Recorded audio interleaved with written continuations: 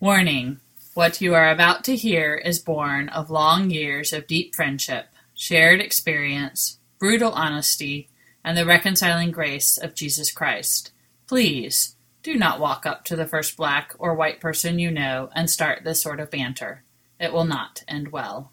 Welcome to Racial Heresy, the show where two Episcopal priests, one black, one white, attempt to violate the established racial doctrines of American culture and provoke you to do the same. Allow me to introduce Father Jabril Ballantine, a race card playing, I told you so saying, nobody listened to the black man telling him during the election, priest, husband, father, friend, and all-around good Negro.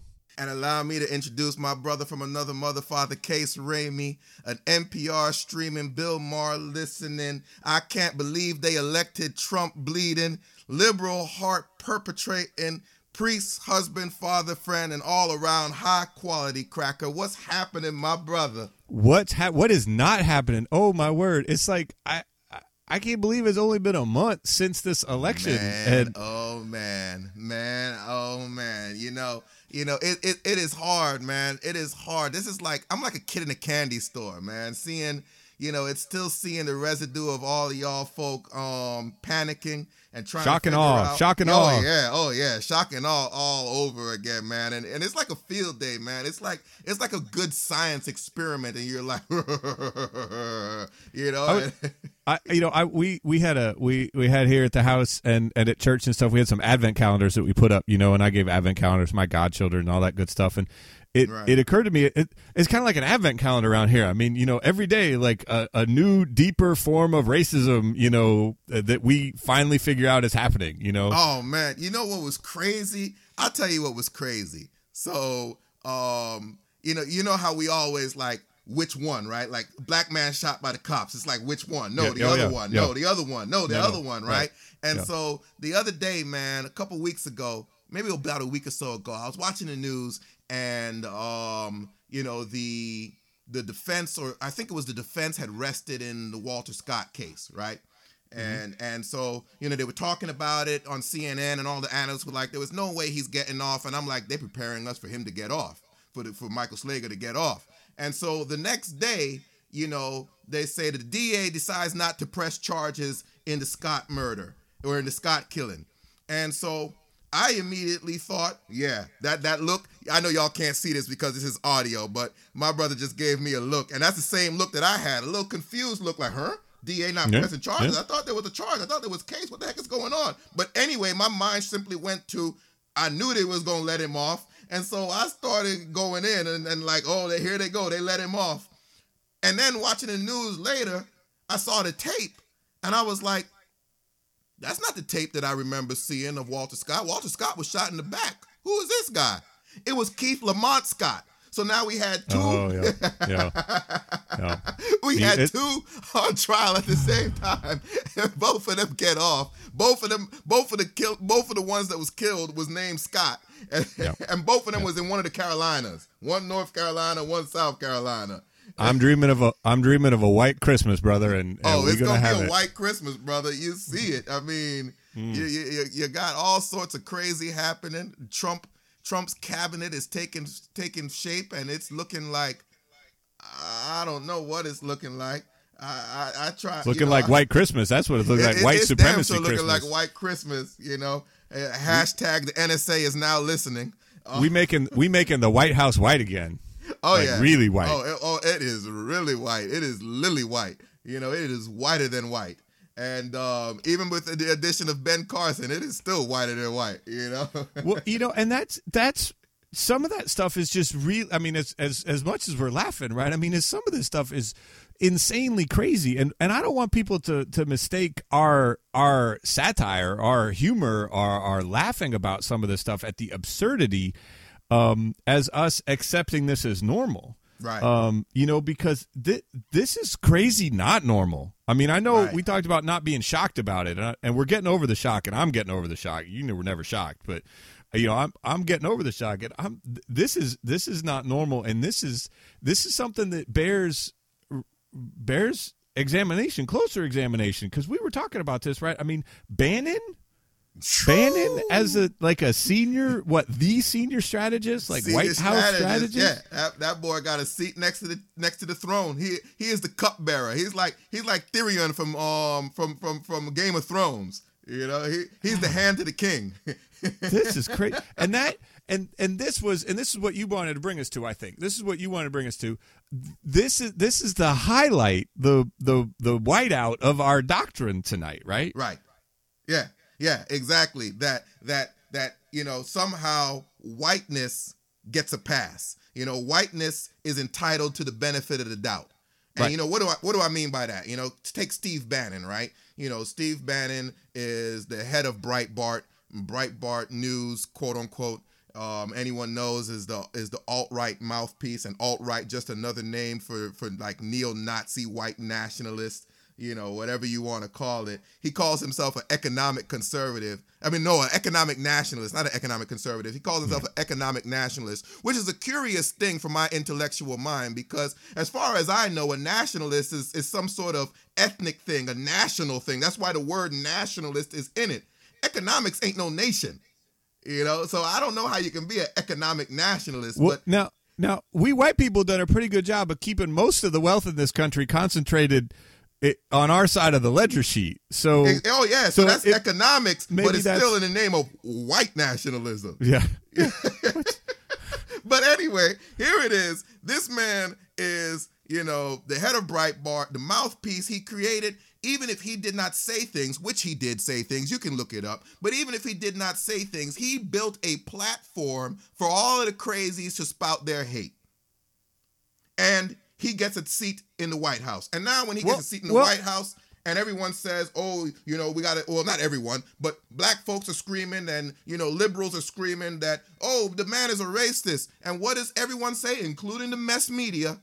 That we got to wait and see. Well, we don't know. He says that everybody says, well, he's a nice guy. I know him. He's really a nice guy. And so we just need to wait and see what's going on. And so he gets a pass. And the reason I bring that up, the reason you bring that to me is because earlier, you all don't know, we have a prep call all the time where we talk about these things and get our minds right for this evening, for the recording. Mm-hmm. And we talk about this, and the interesting thing is Steve Bannon gets a pass, and he's in the White House. But back in 2008, when Barack Obama was running for office, everything was about Jeremiah Wright. And Jeremiah Wright had this clip where they played this clip where he said, "God damn America." And if you had finished the sentence, he was talking about the way that this country treats the poor, the way that the country treats those who are uninsured, the way that the country treats the homeless, the way that the country treats women and children, and so on and so forth, and saying that God damn America essentially until she changes her ways, until America does better for the poor, until America takes care of her people. The same things that those that voted for Trump are screaming about, that the government has betrayed them, that the establishment is broken and is not working for the people. Jeremiah Wright was essentially championing that cause and saying, God damn America, unless and until she begins to take care of her people, unless and until the establishment begins to work for the people of this country. But Jeremiah Wright's a racist. Jeremiah Wright's a bigot. Jeremiah Wright needs to be disavowed right away. Obama had to come out and do a speech disavowing him, could never speak with him, could never be seen with him ever again. But Steve Bannon is in the White House. Whiteness entitles you to the benefit of the doubt. It does. It does. It's pretty awesome that way, let me tell you.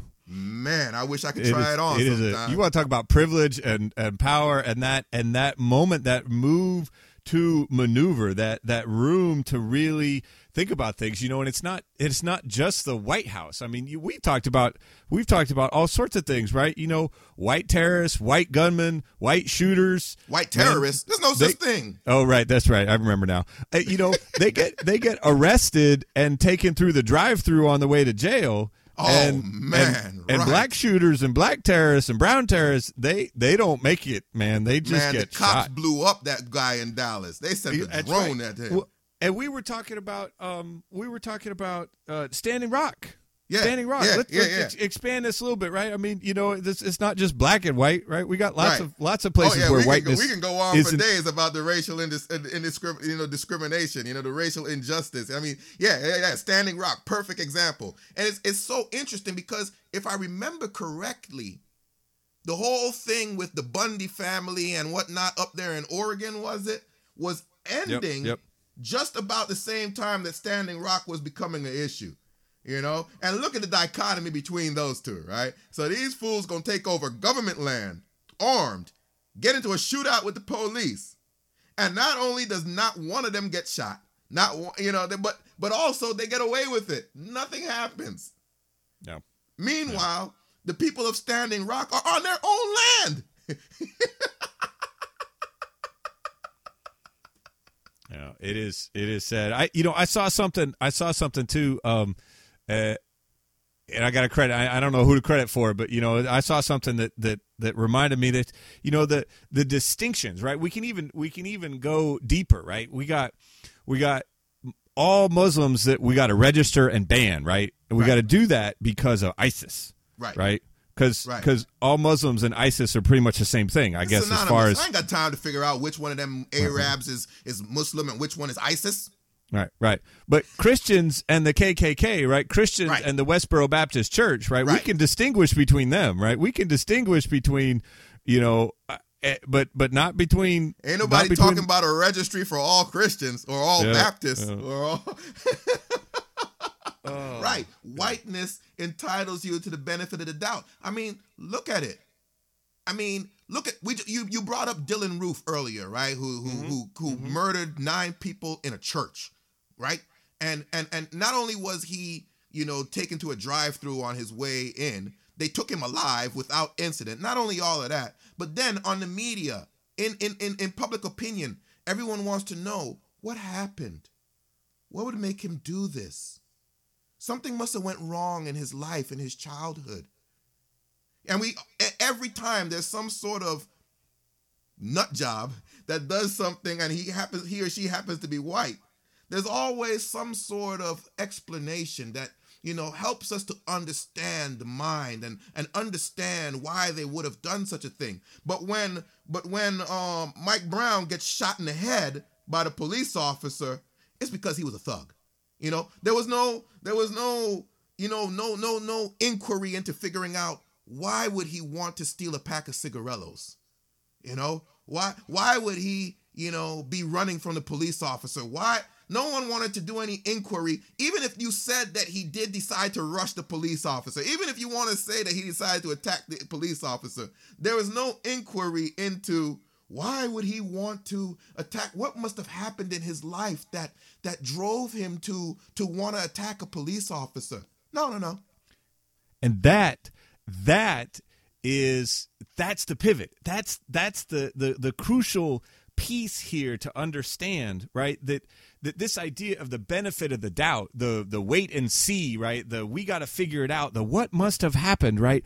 All of that is to defend the inherent goodness of whiteness, right? To defend the goodness of being white, to defend all the good that is a part of and that comes with, and that we white people see inherent in ourselves, right? We're over here defending it because if whiteness isn't good, right? If being white isn't good, then it calls into question all sorts of underlying identity, your own goodness, all sorts of underlying identity, all sorts of underlying goodness of ourselves as individuals and as a group. I mean, let's not even begin to get into history that it calls into question, but just on a super personal level, right? It challenges that self-understanding that we have been taught, right? That has been part of our enculturation and part of being brought up in this culture, that goodness, and it challenges that. And that fundamental cognitive dissonance in our head, being told all our lives by everything that we see that white is good. Right. And this counterexample, well, then we have to pause for a second because that counterexample runs counter to everything that I've ever known. So we got to wait. We can't pass judgment on that because then I might not be good. And then everything I've been told might be a lie, and then I'd have to change my life and figure out how to live a little differently. Right. There it goes. And so what happens then? Brother, it falls apart. And you know what? In some ways, that's good news. Amen. That is good news, right? No one is good but God alone. Right. Understanding ourselves as good and doing everything we can, including completely ignoring and completely rewriting reality so that shooting a black man 7 times in the back as he flees from you 18 feet away can somehow still be not I don't see what bad. he did wrong. That's what the jurist said. I don't see what he did wrong. I can't bring myself to convict him. Right.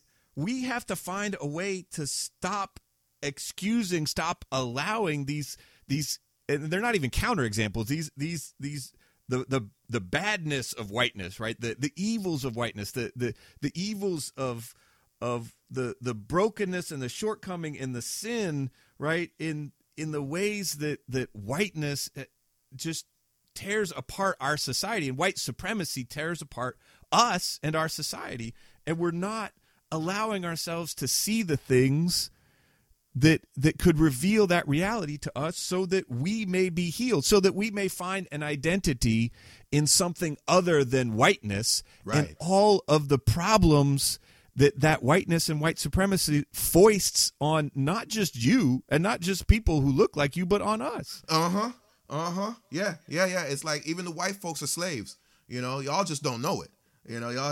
Y'all think y'all got this white thing going, and like you said, is that problem is it all falls apart, and so you can't even examine the bad things that exist within. I mean, as a black man, since everything in culture says that blackness is bad, we don't have no choice but examine every day. It's thrust in our faces every day. But you don't get the opportunity to examine what is bad. And I call it an opportunity because without examining what is bad, we can never aspire to the good. I mean, even Jesus Christ, while he walked the earth, the rich young ruler walks up to him and says, "Good teacher, what must I do to inherit eternal life?" Jesus does not answer his question right away. The first thing Jesus says is, "None is good but the Father." That's the first thing. Let me get you straight before I even address your question. None is good but the Father. But we've built a society that says that my identity in something other than the faith in the living God is good. So my identity as a white person is good. My identity as a black person is what makes me good. My identity as this is what makes me good. And so in order to do that, we have to dismiss everything and anything that makes us look bad as a people. And so, it's almost like, for me as a black man looking at y'all doing this, right? It's almost like you would say, something must be wrong with that boy to give up on whiteness. Whiteness is a good thing. For him to go crazy like this, something must be wrong with him. It's like, why else would he go crazy? Why else would he do something like this? Why not just ride this white thing out?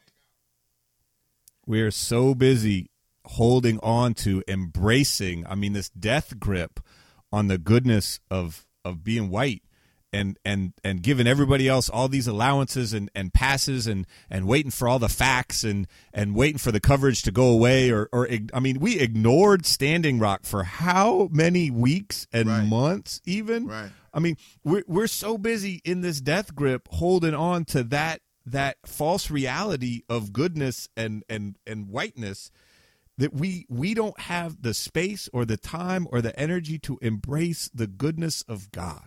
Amen. And so what does that all mean for you, brothers and sisters out there? What we're looking at is, in the midst of everything that's going on with Trump, no one is talking about the fact that no one's really critiquing. I'm not even saying criticizing, critiquing the fact that Donald Trump has appointed generals for like damn near all of his cabinet positions. Like, are we about to become a military junta or something? Like, what is going? No one's even questioning it because we gotta wait and see. Like, if Barack Obama was doing that and he had generals just everywhere in all of these civilian offices, there would be hell to pay. You know, we're watching a avowed white nationalist in the White House, and we're okay with it because, let's wait and see. Like, how long shall we wait and see? I mean, I don't have a crystal ball. I don't know what it is, but I do know this, because like they say, those who don't know history are doomed to repeat it.